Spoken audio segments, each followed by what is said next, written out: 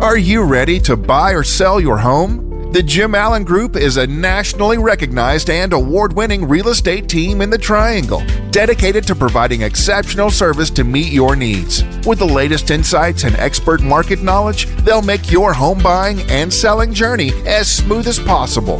Don't wait. Head over to jimallen.com and start your next move today. That's jimallen.com. The Jim Allen Group, your partner in real estate. The red-hot Huberdeau tied the game with less than 30 seconds left in Dallas. Another 2-point game for him. Now it's Duclair getting moving into the offensive zone in front. Huberdeau scores! Right off the get-go, just over a minute in. The Duke sets up Huberdeau, and it's 1-0 Panthers. Gains Natchez will gain the zone. Flip one up and into it. Back to Natchez. And the puck is still in the corner there. Weegar would hack at it. Carolina will keep it in. D'Angelo walks the blue line to Teravainen. Teravainen scores! Upper 90 for 86, and Carolina ties it on the power play. Verhaeghe got it to him, but he could not put it home. Now Verhaeghe speeds in with the puck. He's got a chance. He scores again! Carter Verhaeghe having himself a night, and he makes it 3-1 Florida, his second of the game. Face off to the right of Bobrovsky. It's one and Shea. They'll hammer and score! Traffic out front, screening Bobrovsky. And the Canes off the draw, making a one-goal game. The puck will bounce to Mackenzie Weegar. He'll flip it to center ice. Cole. He'll settle it down and backhand this one back to the neutral zone. Now the Canes play it forward. Jarvis, he gets a step and scores! Seth Jarvis ties it up. It's 3 apiece in Carolina. Now it's worth the cousin Lyon. Robs Duclair. Oh, what a glove save by Lyon, but the puck's still free. Florida working it around up top for Ekblad. Now Barkov. He'll send it across for Duclair. Becca up top. Ekblad shot, and that's absorbed, and Lyon hangs on.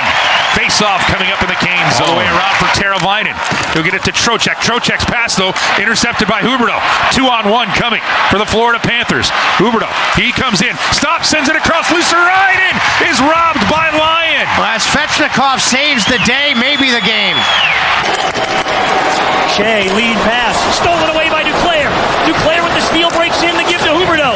Looking in front, Duclair. Let's go home, baby! The Duke ends it. The feed from Huberdeau, and the Panthers win it in overtime, 4-3. This is the Canes Corner Podcast with host Adam Gold. Presented by the Aluminum Company of North Carolina. The Canes Corner Podcast is part of the Capital Broadcasting Podcast Network. Now, here's your host, Adam Gold. Welcome to the Canes Corner Podcast. I am Adam Gold. Thank you very much for spending some time with us. Hurricanes had their 5-game winning streak come to an end. Still get a point out of it. Feel fortunate about that because I believe that the Florida Panthers were the better team. They outshot Carolina. They out-attempted Carolina. They out-face-offed Carolina. They didn't out-give away Carolina, meaning they gave the puck away less. Hurricanes they were okay.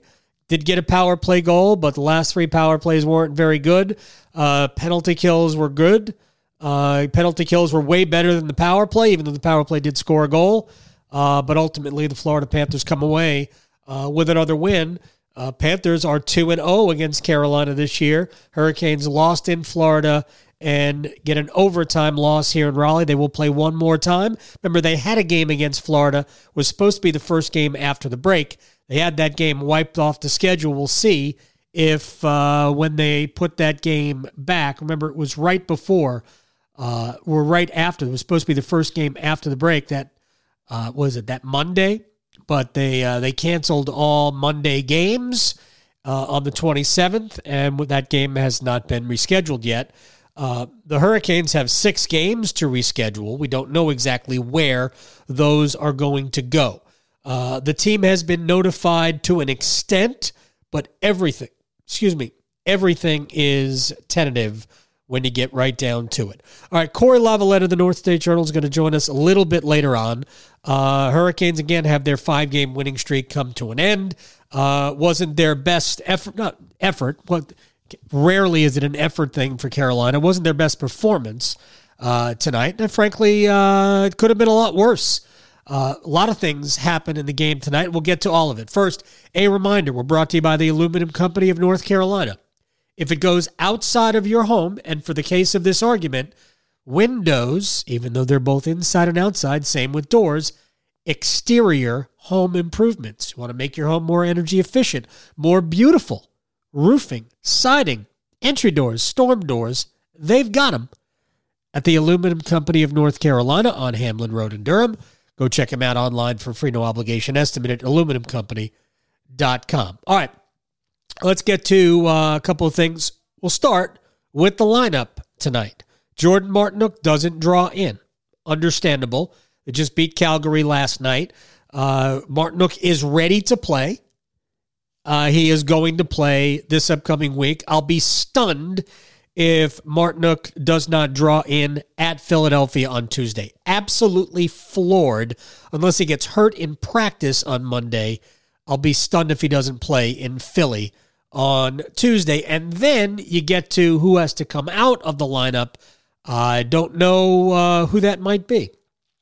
I mean, there are candidates to come out. Somebody's got to come out. Martinook's going to come back in. Could be Kotkaniemi, maybe. He's played very well of late, although maybe not so well tonight. It could be Martin Necas, who I think has struggled the last, since the break ended. In the 4 games, I don't think we've seen great Martin Necas. We've seen a couple of good things, but for the most part, he's been a puck mismanagement problem, and he was tonight. So maybe simple thing is to do what they did before, which was take Derek Stepan out of the lineup. But Stepan has been so good. I know the Hurricanes didn't win tonight, but they also didn't lose tonight in regulation. And the Hurricanes are 21-3-2 with Stepan in the lineup. So he does a lot of really good things. Now, if you take him out, you can install Kotkaniemi as a fourth-line center and roll 4 lines, and even use Jordan Staal as a fourth-line center. And we're kind of trending towards that anyway, so maybe that's the way we're going to go.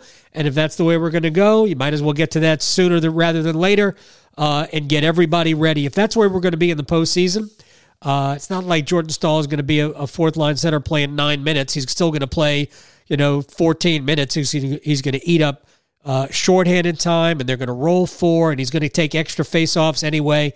So, that if that's the way we're going, you could do that. But it'll be interesting to see who comes out of the lineup. But I think Martinook would have been useful in a game like this.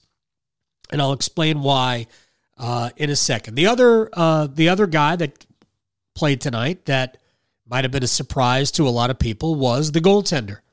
Alex Lyon, who hadn't played in like 3.5 weeks or whatever it was for Chicago, because they had been down for a while. So Alex Lyon, who was called to the taxi squad and then surprisingly activated from the taxi squad for tonight because it was a mystery to a lot of people who's not playing. Was it a COVID issue? And as it turned out, Antti Raanta has an upper body issue, and Freddie Anderson was pretty taxed from last night's game against Calgary. So they decided, Alex Lyon, you're the guy. So not exactly a recipe for success. If you're the Hurricanes, you're down to your third goalie who hasn't played in almost a month against one of the highest scoring teams in the entire sport. Florida had scored 29 goals in the last 5 games. They just lost in a shootout, or I think it's either overtime or a shootout, in Dallas 6-5. They scored 6 goals the game before against Calgary, 5 the game before that, 9 the game before that against Tampa, although it was a shell of Tampa's team, and 4 the game before that. So at least 4 goals now in 6 straight. They've scored 33 goals in their last 6 games. That's 5.5 goals a game. And that's what Alex Lyon is staring at. And it didn't go well. Jonathan Huberdeau, or Huberdeau, what do you want to call him? Jonathan Huberdeau, less than a minute in, makes it 1-0. The red-hot Huberdeau tied the game with less than 30 seconds left in Dallas. Another 2-point game for him. Now it's Duclair getting moving into the offensive zone in front. Huberdeau scores! Right off the get-go, just over a minute in. The Duke sets up Huberdeau, and it's 1-0 Panthers. Yeah, one of the things that you talked to Rod Brindamore about Florida before the game was they're so good going from defense to offense. And I'm not even going to say it's defense to offense. They're just so good in transition when you make a mistake or when you don't get the puck in deep. And that's what Carolina didn't do a great job of tonight. There is a formula to making life very difficult for the Florida Panthers, and that is making them go the full 200 feet. Carolina did not do a good job of that tonight. So, Trocheck gets in deep in the offensive zone on a forecheck. He overskates a puck. Florida comes quickly the other way. And Carolina had 3 guys back, but they were just skating back. They were a little bit too passive. Anthony Duclair holds up, passes it across to Huberdeau, just to the left of Lyon. Pesce is a little bit too far away. His gap is not tight enough, and Huberdeau makes it 1-0. So that was 1:05 in. Canes get a power play. That's all good. Sebastian Aho with a great puck retrieval behind the net. He gets it out to Tony DeAngelo, and Carolina finds Teuvo Teravainen. As the Canes, Natchez will gain the zone. Flip one up, and we'll get to it. Back to Natchez. And the puck is still in the corner there. Weegar would hack at it. Carolina will keep it in. DeAngelo walks the blue line to Teravainen. Teravainen scores! Upper 90 for 86, and Carolina ties it on the power play. That was Teravainen's 10th goal of the season, and I think this was sort of an indication that Sergei Bobrovsky was not on top of his game either tonight. And I shouldn't even say either, because I think Alex Lyon was fine. But this was not vintage Sergei Bobrovsky, because I'm not sure that the puck went over the shoulder. It almost looked like it went in between the glove arm and the body. That's the way it kind of looked to me. Maybe not. Maybe it did go off the shoulder or off the arm. But it certainly looked, maybe it went between the glove and the arm. I don't know. But it almost looked like it went through Bobrovsky as opposed to over Bobrovsky. So both of those goals happened in the first 3.5 minutes of the game, so it's 1-1.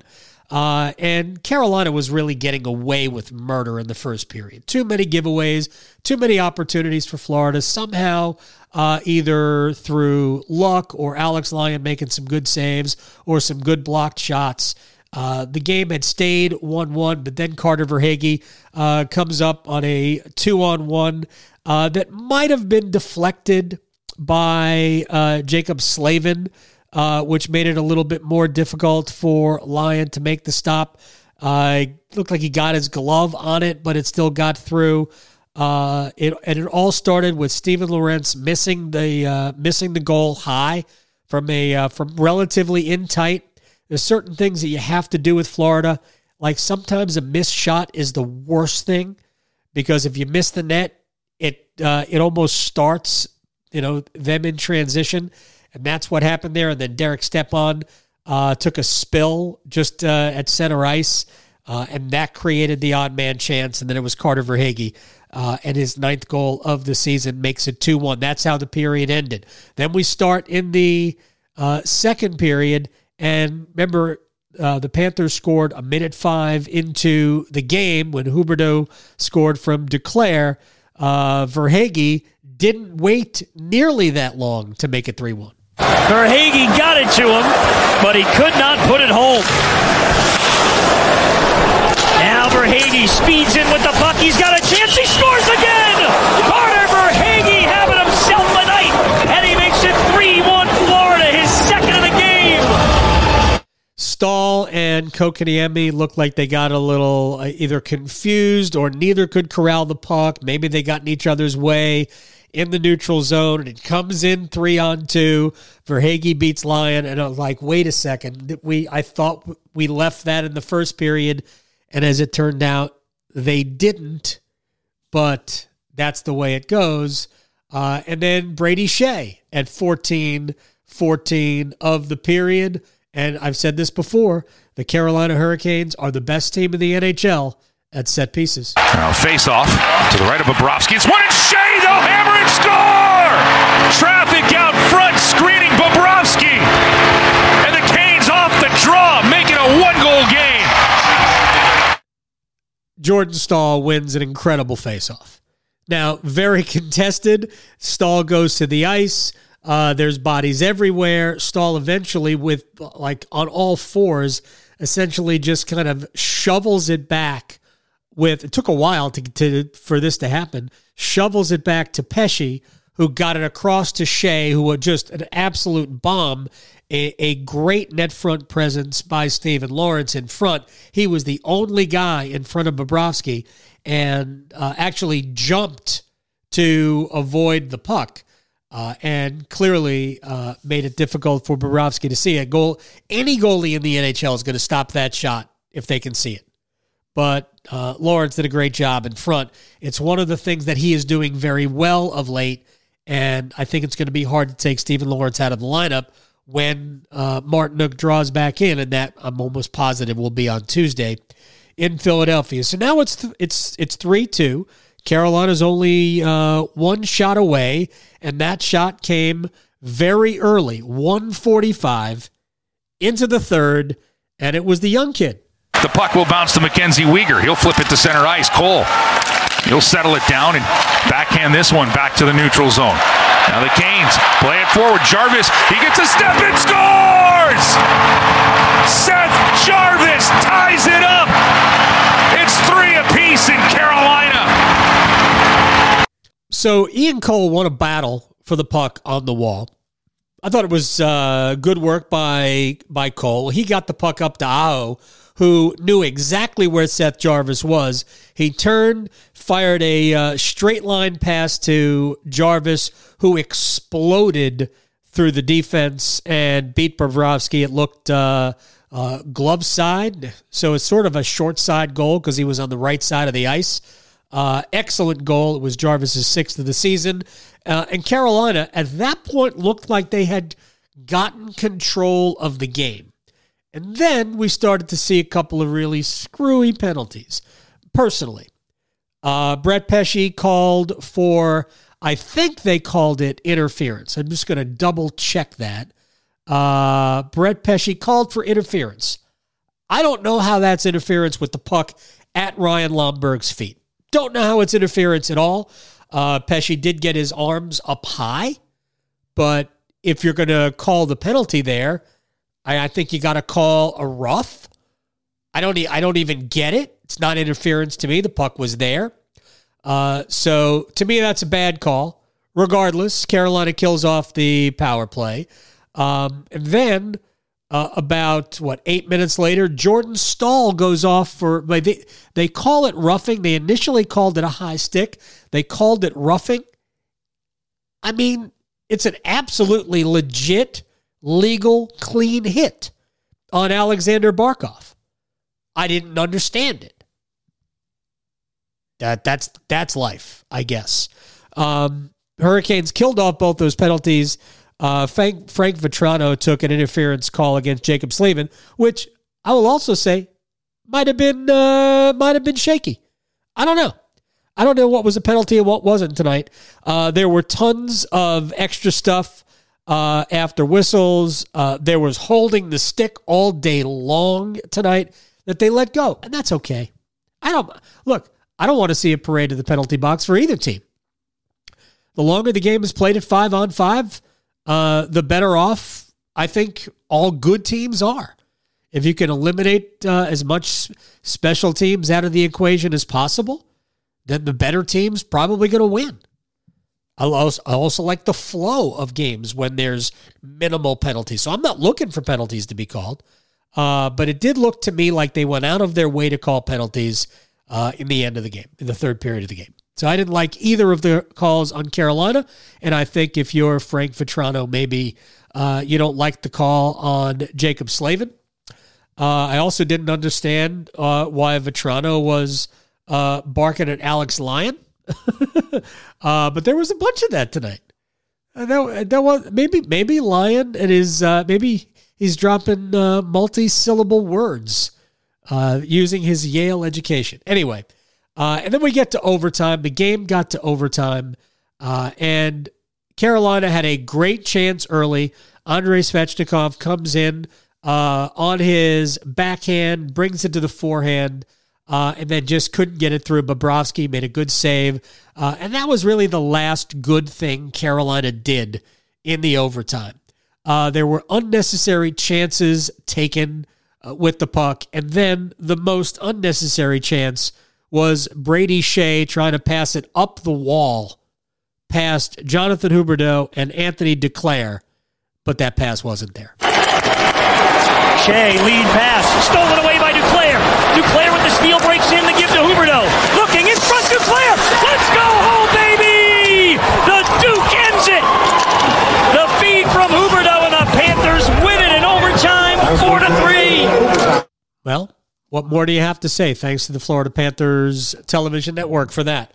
All right, couple of very quick thoughts about this before we hit a break, and Corey Lavalette will join us.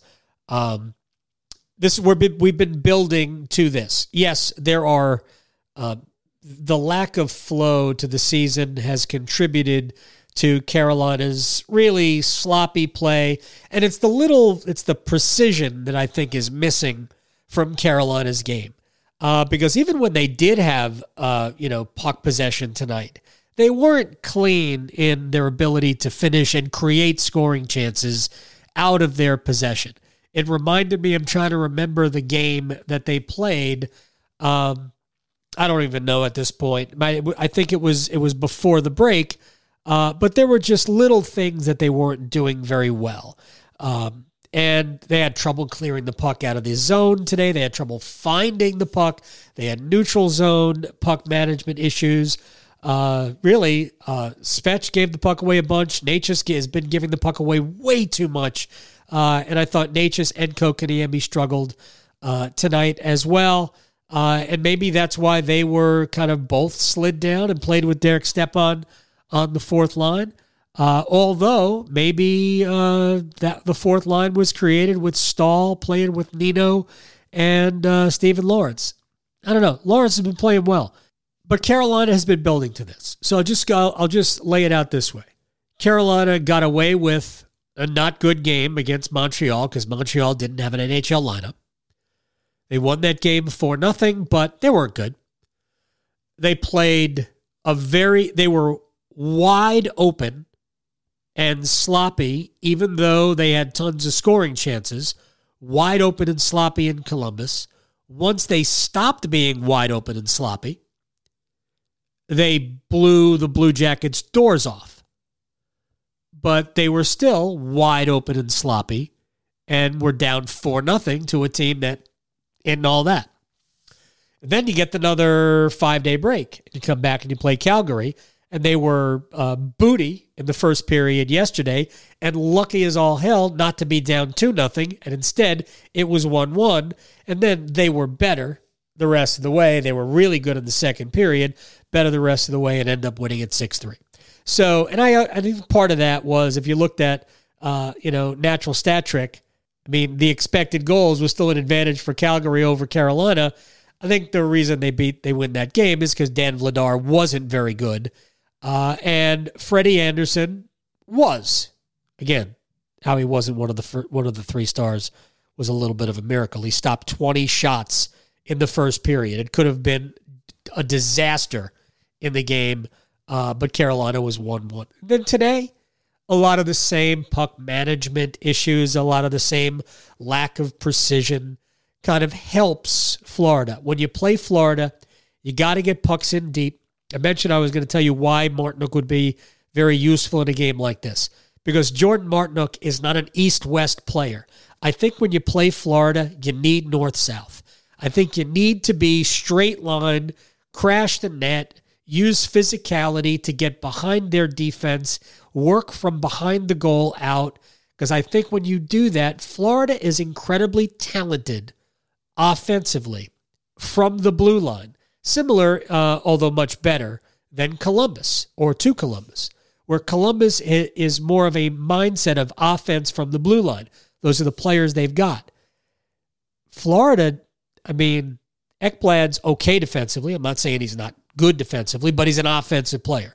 Brandon Montour is an offensive player. Mackenzie Weegar, more of an offensive player to me.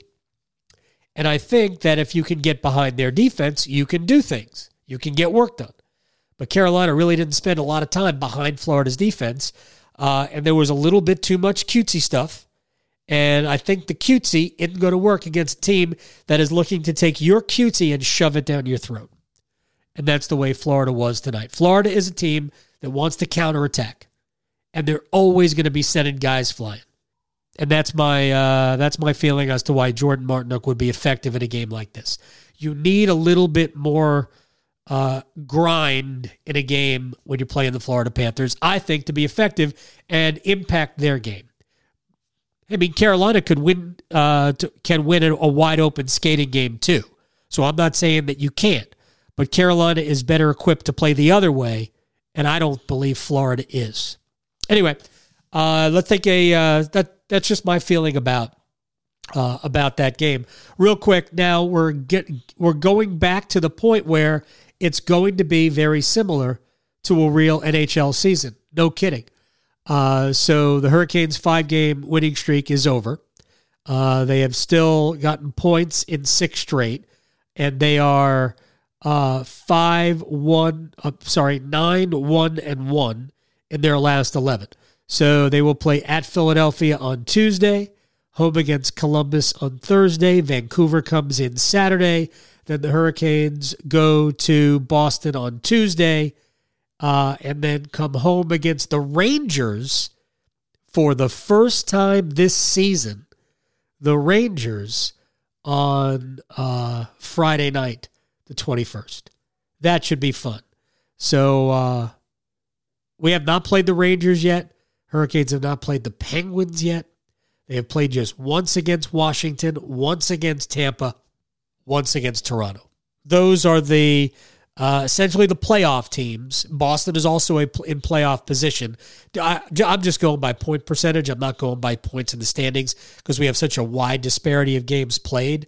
But in terms of point percentages, Boston, Toronto, Florida, Tampa in the Atlantic, Pittsburgh, Carolina, Washington, and who did I just forget? The Rangers in the Metro. I think those are the 8 best teams in the Eastern Conference. Carolina has not played them a lot. So it's going to be a lot of fun over the next few months. Corey Levelette, North State Journal, is going to join us here on the Canes Corner podcast, morning after edition. Let's big picture this first, and then we'll kind of whittle our way down. Did the correct team get 2 points tonight? Yeah, I think so. I mean, when you have a good team waiting for you, after you played the night before, and then you're going to your number 3 goalie who hasn't played in 3 weeks, I think to get away with a point, you're probably happy, even if you're not happy with everything that happened. Yeah, I wasn't crazy about Carolina. I kind of think we've been building to this. Didn't manage the puck very well. Didn't play very well, I thought, against Montreal. First game after the long break, and Montreal just wasn't good enough to make him pay. Columbus played a poor game, even though Carolina gave him a ton of transition chances. Once that stopped, Columbus went away. I thought Calgary was partly good, but I think their goaltender was bad. I didn't think Dan Vladar was all that good last night. Today, Carolina made mistakes against a team they can't make mistakes against. I mean, Florida's just too lethal the other way.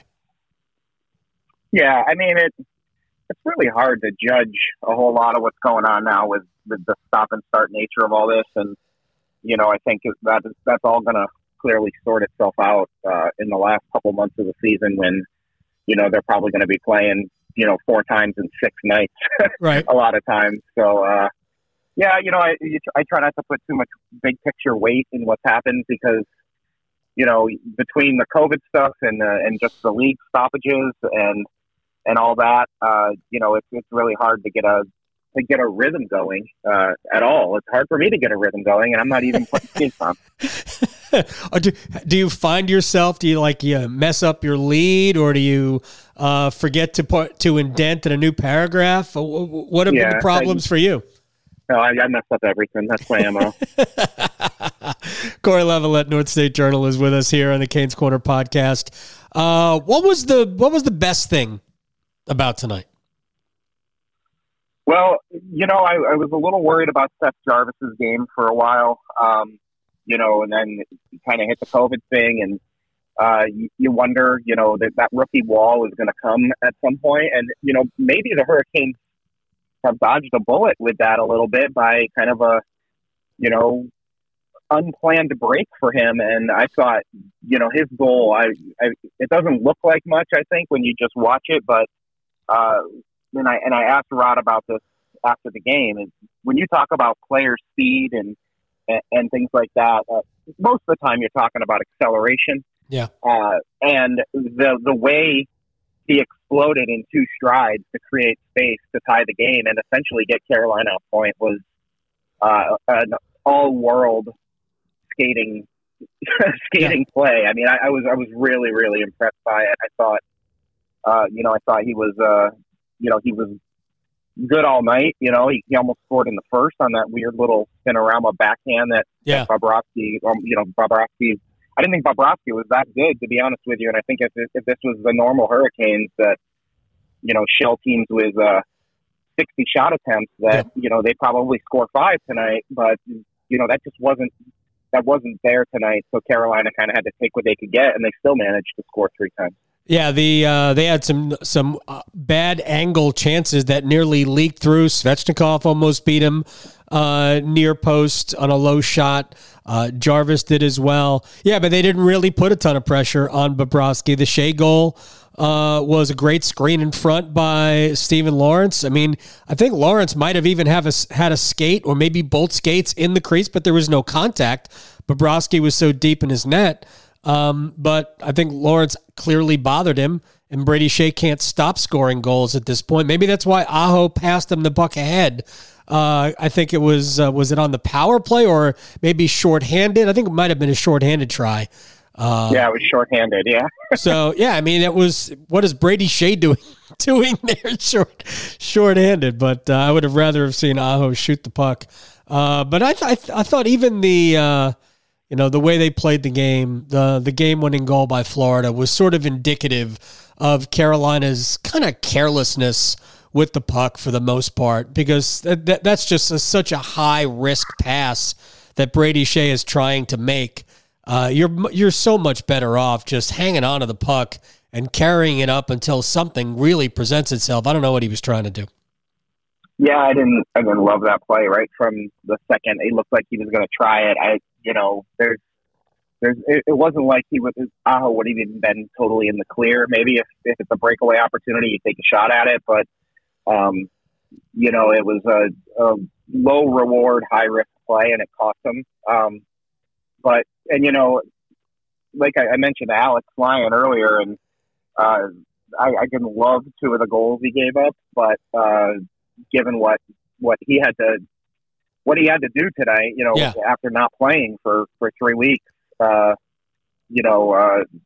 especially once they got it to 3-2, it felt like his game rounded into form. And you're not asking your third goalie to flat out win games for you, but I thought, for my money, he was the better goalie on the night, and that's all you can ask for, really. Yeah, I'm not I'm trying to think of. I really can't fault him on the first goal. Huberdeau in pretty close, and you're talking about one of the better offensive players in the league. I think maybe Jacob Slavin might have even deflected the second shot, the second goal that went through, the first of the 2 Verhaeghe goals. Maybe he should have had the third one. I don't know. Verhaeghe 35 seconds in. But, I mean, nothing he can do on the game winner. And he made a bunch of really good saves, I thought Lyon made a bunch of really good saves. So do we have any idea what Frank Vatrano was saying to Alex Lyon? Was he asking him SAT questions because he went to Yale? What was that? I don't know what that was all about, and I wish we had some. I guess we could have gotten some more insight, but Lyon didn't even turn around and look at him. So maybe he didn't even hear. But yeah, that was this has quickly become a fiery little kind of mini rivalry here. Both games have been very chippy. If the 10th game of the year was when Florida snapped the Hurricanes' winning streak. That ended with some words with D'Angelo and a couple guys, and the rat shot into the stands and all that and all that right. stuff. And guys like Gudas always have a tendency to kind of get and Lomberg too. Lomberg, I mean, that's the kind of guy that nobody wants to play against, but you probably want him on your team. Sure. He's a super pest that can play a bit. I thought, this little, they're not going to play a ton of times like they did last year, but it seems like all the times they did play last year has kind of fostered this little rivalry. And these are two teams that could certainly meet deep in the playoffs, given what they're both doing in the regular season. Yeah, Hurricanes took at least a point out of every game last year, 6-0-2 in the 8-game season series. 4 of the games went to overtime, and I think Florida probably looked back on that last year and may have thought they were the better team, and I'm not even going to argue they might have been. To be perfectly honest, they were really good last year too. And there is some bad blood between the two teams. What were your thoughts on the 2 third-period penalties? The Brett Pesce interference, which I don't know. I don't know that was interference, and the Jordan Staal high stick.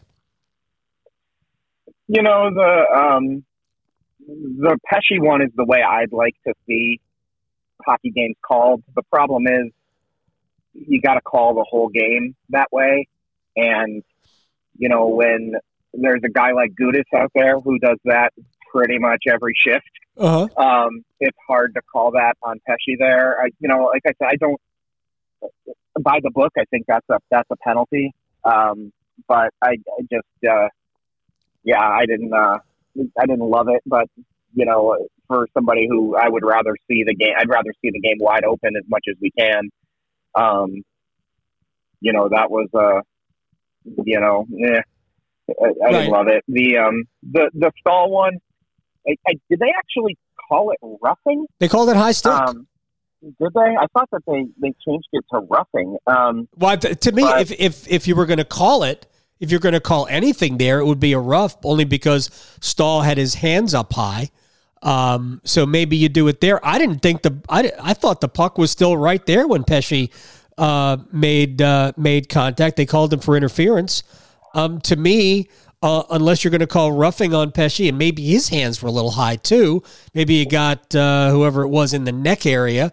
If you're going to call roughing, I would get it. But interference, the puck was right there. I didn't get.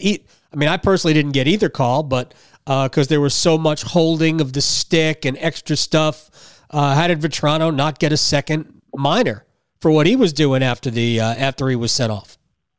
Yeah, there were a couple shifts where there was one shift where 2 Hurricanes players basically got tackled, and I was just like, I guess we're not calling anything else, and that's when the kind of penalty box parade for the Hurricanes started, which felt like the dreaded game management thing. And the only way Carolina got kind of snapped at a bit was with the puck over the glass penalty on I think it was on Gudas. Yeah. I don't love games that are officiated that way. It just felt it almost felt like it was meant to make everything even. Right. And I don't love that. Either call the game tight and don't let all the clutching and grabbing that was going on happen, or the ice wasn't great as it was, so it's like the fact that there were as many goals as there were surprised me, because you saw it on Owen Tippett had that breakaway. The puck, it looked like somebody rolled a bunch of marbles under the puck and put it on edge and shot it to the boards. I was, that's what's going to happen when you play the night before and then NC State comes and plays basketball in the afternoon.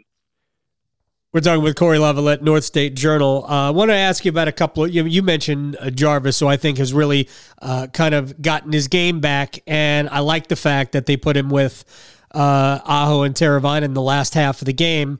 I think it's a matter of time. I know Trocheck and Andre have a little bit of chemistry. I think it's a matter of time before we see Svechnikov go with Aho and Teravainen, especially if they can get somebody else going. And it leads me to this. Do you know where Martin Necas's game went? Yeah, he was not great tonight, and I think that was reflected in the little line shuffling that happened, specifically on the power play. And that'll happen. Again, I mean, to me, it's tough to judge anyone in these games because there's got to be so much rust. And, the fact that they beat Calgary last night when Calgary has, had, 3 games this past week, I was expecting Calgary to come out and just be the way it was at the start of that game and just kind of dominate the game and be the crisper team. And then the Hurricanes found a way. And it kind of looked like that at the start tonight too, that Florida was going to be the crisper team. And I think they were, but it was a relatively evenly played game. I think, just not the greatest exhibition of what these two teams are capable of, but fun nonetheless, I think. But Martin Necas is, he's still streaky, and the thing that really is interesting to me is how is that contract negotiation going to go? Because all the tools are there. I mean, I don't think we can. He's the best skater on the team. He's got arguably the best one-timer on the team. He plays in all situations. I'm sure his agent isn't thrilled with the way they split his contract a year and made him basically on a 4-year ELC. So they're going to expect, compensation in that for that in this next deal. And, while Carolina's going to have room to do what they need to do with a couple guys coming off the books, that one, the Aho one was contentious, I guess, but it wasn't, I don't think it ever got to a point where you seriously thought he was going to leave, even with the offer sheet. But the Necas one is going to be, it's going to come down to what he does in these last, 50 games of the 49 games of the regular season and the playoffs, and all the talent in the world. And I think he works hard. He does what Rod wants him to do as far as playing both ways. But it's still hit or miss there, and that's to be expected, I guess. But it's easy to forget these guys are 21, 22. Right. So many of these guys are still babies. They should be in college right now. Well, we all should be in college, Corey. It's interesting you brought up the fact that his agent probably is not thrilled that this is really the 4th year of a 3-year entry-level contract for Necas, whose contract was able to be slid as a rookie, and then because he ended up going back to that. Then it was Charlotte. I had a lot of extra time on my hands this summer coming back from Charlotte and ACC Football Media Day, and I had written a bunch of stuff about the Hurricanes and I'm on a tweet thread and whatnot. And I got some pushback because I said exactly that. I didn't say that the team did anything wrong. I simply said that the agent can't be happy, and maybe Martin either, financially, that he's playing the 4th year of an entry-level deal. That he should have already this year. I mean, again, nobody's saying that the team didn't follow the rules. Team followed the rules, did what they could do. They took advantage of the rules. So, it does make this very interesting. If Montreal wanted Sebastian Aho 3 summers ago, they should have blown Sebastian Aho away. They should have made it painful for Carolina to keep him. They didn't make it painful. The only pain will come with the next contract, so we're about 2 years away from an extension. That'll be the pain because Carolina should have 3 more years on this deal if they did it right the first time, but they didn't. So they're going to have to renegotiate with Aho sooner than they should have. But if some team, let's just say Montreal, you want to get back at the Hurricanes for taking Jesperi Kotkaniemi away from you, then you go and you sign Martin Necas to a deal the Hurricanes will not match. Yeah, I mean, I think I think that's certainly a thought that crosses everyone's head. Is this thing going to carry on? But I guess it depends how much the ownership of the Canadians is bent out of shape about this, because the whole front office is right, gone. It's gone. Right. So, but yeah, I mean, there's going to be decisions to make, and I think a lot of those. I think they love the player. I think, I don't know that the path is still there for him to be a center. I think he's a really good right wing, and right wings are hard to come by. And all of a sudden, you also have Kotkaniemi, who I think is poised to slide into that kind of second, third line center spot down the road, as long as that deal gets straightened out. And then, I think they think Jarvis is the center down the road too. And more these days, and the way, I didn't touch on this when you asked about it, but the fearlessness that kid has is what really impresses me most, maybe, because he's not scared to get hit, to mix it up, and he's not a big guy, and he's by no means a veteran guy. A lot of those kids become a little shrinking violet when that starts to happen, especially the smaller players, and so that makes me think he's, I know they'd like him in the middle, and you can play in the middle, and you play in the middle, you get the puck on your stick a lot more, and we see what he does when he's got the puck on his stick. So the Necas, all of that pieces together in an interesting way when it comes to Necas, because you don't get paid as much as a winger as you do as a center.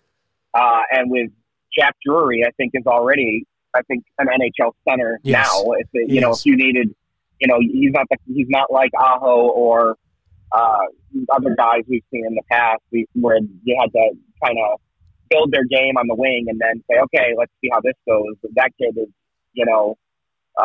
Rod Brindamore dream player as far as two-way play. So that blood of centers they have makes the Necas thing really interesting. And, like I said, there's money coming off the books this offseason with Trocheck and Niederreiter, and you got decisions to make on those two guys, and everything we know about this front office says you don't give guys big contracts, that's going to carry them into their 30s. Right. So, the Tony DeAngelo thing is out there too. If you want to keep him, you're going to have to pay him more than $1 million. Clearly. You think? Probably. Yeah. So there's a lot of moving pieces there, but I don't know. Everyone kind of had their eyes wide when the Hurricanes did what they did this past offseason, but it doesn't look like they made any wrong moves. No. I think the front office basically hit on everything. All right, final thing for you, Corey Lavalette, then we'll let you go. So we're 2 months away from the trade deadline, right? Is that what we're talking about? 2 months away from the trade deadline? It's early March, something like that. Sometime in March for the trade deadline. Yeah, it's a little later this year. I don't remember the exact date, but because of the faux Olympic break. Right, it used to be March 1st, but it's everything's all wonky now with right everything because we're going to the end of April for the regular season. So if you had to say right now, obviously we don't know about health. If you lose a player at a certain position, your needs change. But right now, given respectable health, what would you target for additions by the trade deadline if you were the front office? Oh boy. I think there could be another puck-moving defenseman that could help. John Klingberg's name has been out there, and then today word came out that he's sort of disrespected with how negotiations have gone with the Stars, and it's one thing to not like what your team is saying, but we know that the talks that the Hurricanes and Dougie had weren't going well, but we didn't really, the fact that it wasn't done, we knew it wasn't going well, but we didn't hear a bunch of grumbling out in the public about it, and the fact that it's out there now makes you think that's a guy that if Dallas feels like they're not going anywhere this season, then that's a guy you could target, I suppose. And, I still think there's a future for Ethan Bear here, but Ever since the COVID thing, he hasn't looked like himself, and I think that's why we see. The plan was never to play Tony DeAngelo on the top pair. That wasn't the goal. This was not a let's replace Dougie Hamilton with Tony DeAngelo plan. This was let's get Ethan Bear to handle the grunt of that top pairing role and groom him, and then let's let Tony handle the power play aspect of it. But Ethan hasn't, his game has just not quite been there since maybe he's mad that he didn't get the private flight back like everyone else did. I don't know. So, that to me, that's one spot is, could you add a defenseman and, even if it's a depth guy, not a big splash like Klingberg, I don't know how much they want to have to rely on Brendan Smith in a playoff game. Right. A great locker room guy, and serviceable in the role he's in, but you get on the road in Tampa or Boston, and all of a sudden they're throwing their top line out against your third pairing. Yeah, that's a tough one. So I think either a depth defenseman or an upgrade on defense is a possibility, and so much of it depends on Seth Jarvis. But I think you could still look at another winger. I think, and I don't know that it has to be a scoring winger. And if the baggage wasn't what it was, an Evander Kane type is not the worst thing in the world for the Hurricanes, but I'm not endorsing that by any means. But if you can get a guy who's just a pain to play against, Ryan Lomberg to me is, and you're seeing it a little bit from Lorentz as he's starting to become more physical, and I think that's where he's going to end up. But is he there yet? Maybe not consistently. Right. Jordan Martinook does that, but can he stay healthy? Right. Jesper Fox is a perfectly good player and does everything. He's almost like a miniature Jordan Staal on the wings with how smart he plays. But he's not going to, the fact that he scored some this year, that's not what you pay Jesper Fox to do. He's never been a scorer. He's 33 points is his career high. So there's a lot to consider there. I mean, if Kotkaniemi can continue to be good on the wing, and I didn't think he was particularly noticeable tonight, but that could be an answer there too. If he's not, the fourth line center or the third line center, if Jordan Staal continues to have some struggles, but there's so many moving parts, and that's the one thing the Hurricanes have done right is it's not like they've built a roster with here's a piece that it has to stay here. They've got guys that can move to the center, to the wing, yep, can move up the lines, can move down the lines, and all of that gives them options, without having to make a move. So, my gut says a defenseman is always good. Another defenseman is always good. And then, when they tried it last year with Paquette and it didn't work out, but that kind of, sandpaper, like what Tampa did with Blake Coleman and Barclay Goodrow, that kind of sandpaper guy. I don't know who that is off the top of my head right now. Like I said, the Evander Kane thing pops into my head just because he's in the news right now. Right. I think you and I even talked about it recently because we played the Kings twice. A Brendan Lemieux type player, we could say him or not, but somebody like that, he doesn't have to provide a lot of offense, but he's annoying to play against, and he might create offense for somebody else simply by being a pain in the ass. So somebody like that is a player that I think the Hurricanes could add, but as you pointed, Jordan Martinook could be that guy if he could stay healthy, but he has not stayed healthy. I wonder if there's a little buyer's remorse on Martinook's contract. Yeah, I mean, I think he took a pay cut and he got 3 years, and they loved everything he's about. Right. He feels like he's the type of guy that when he's done playing, he could hang around. You know what I mean? Yeah. He kind of fits the fabric of what Rod Brind'Amour has built here. but yeah, I mean, the 3 years surprised me just because of the treads already started to show on the tires a bit. Yeah. But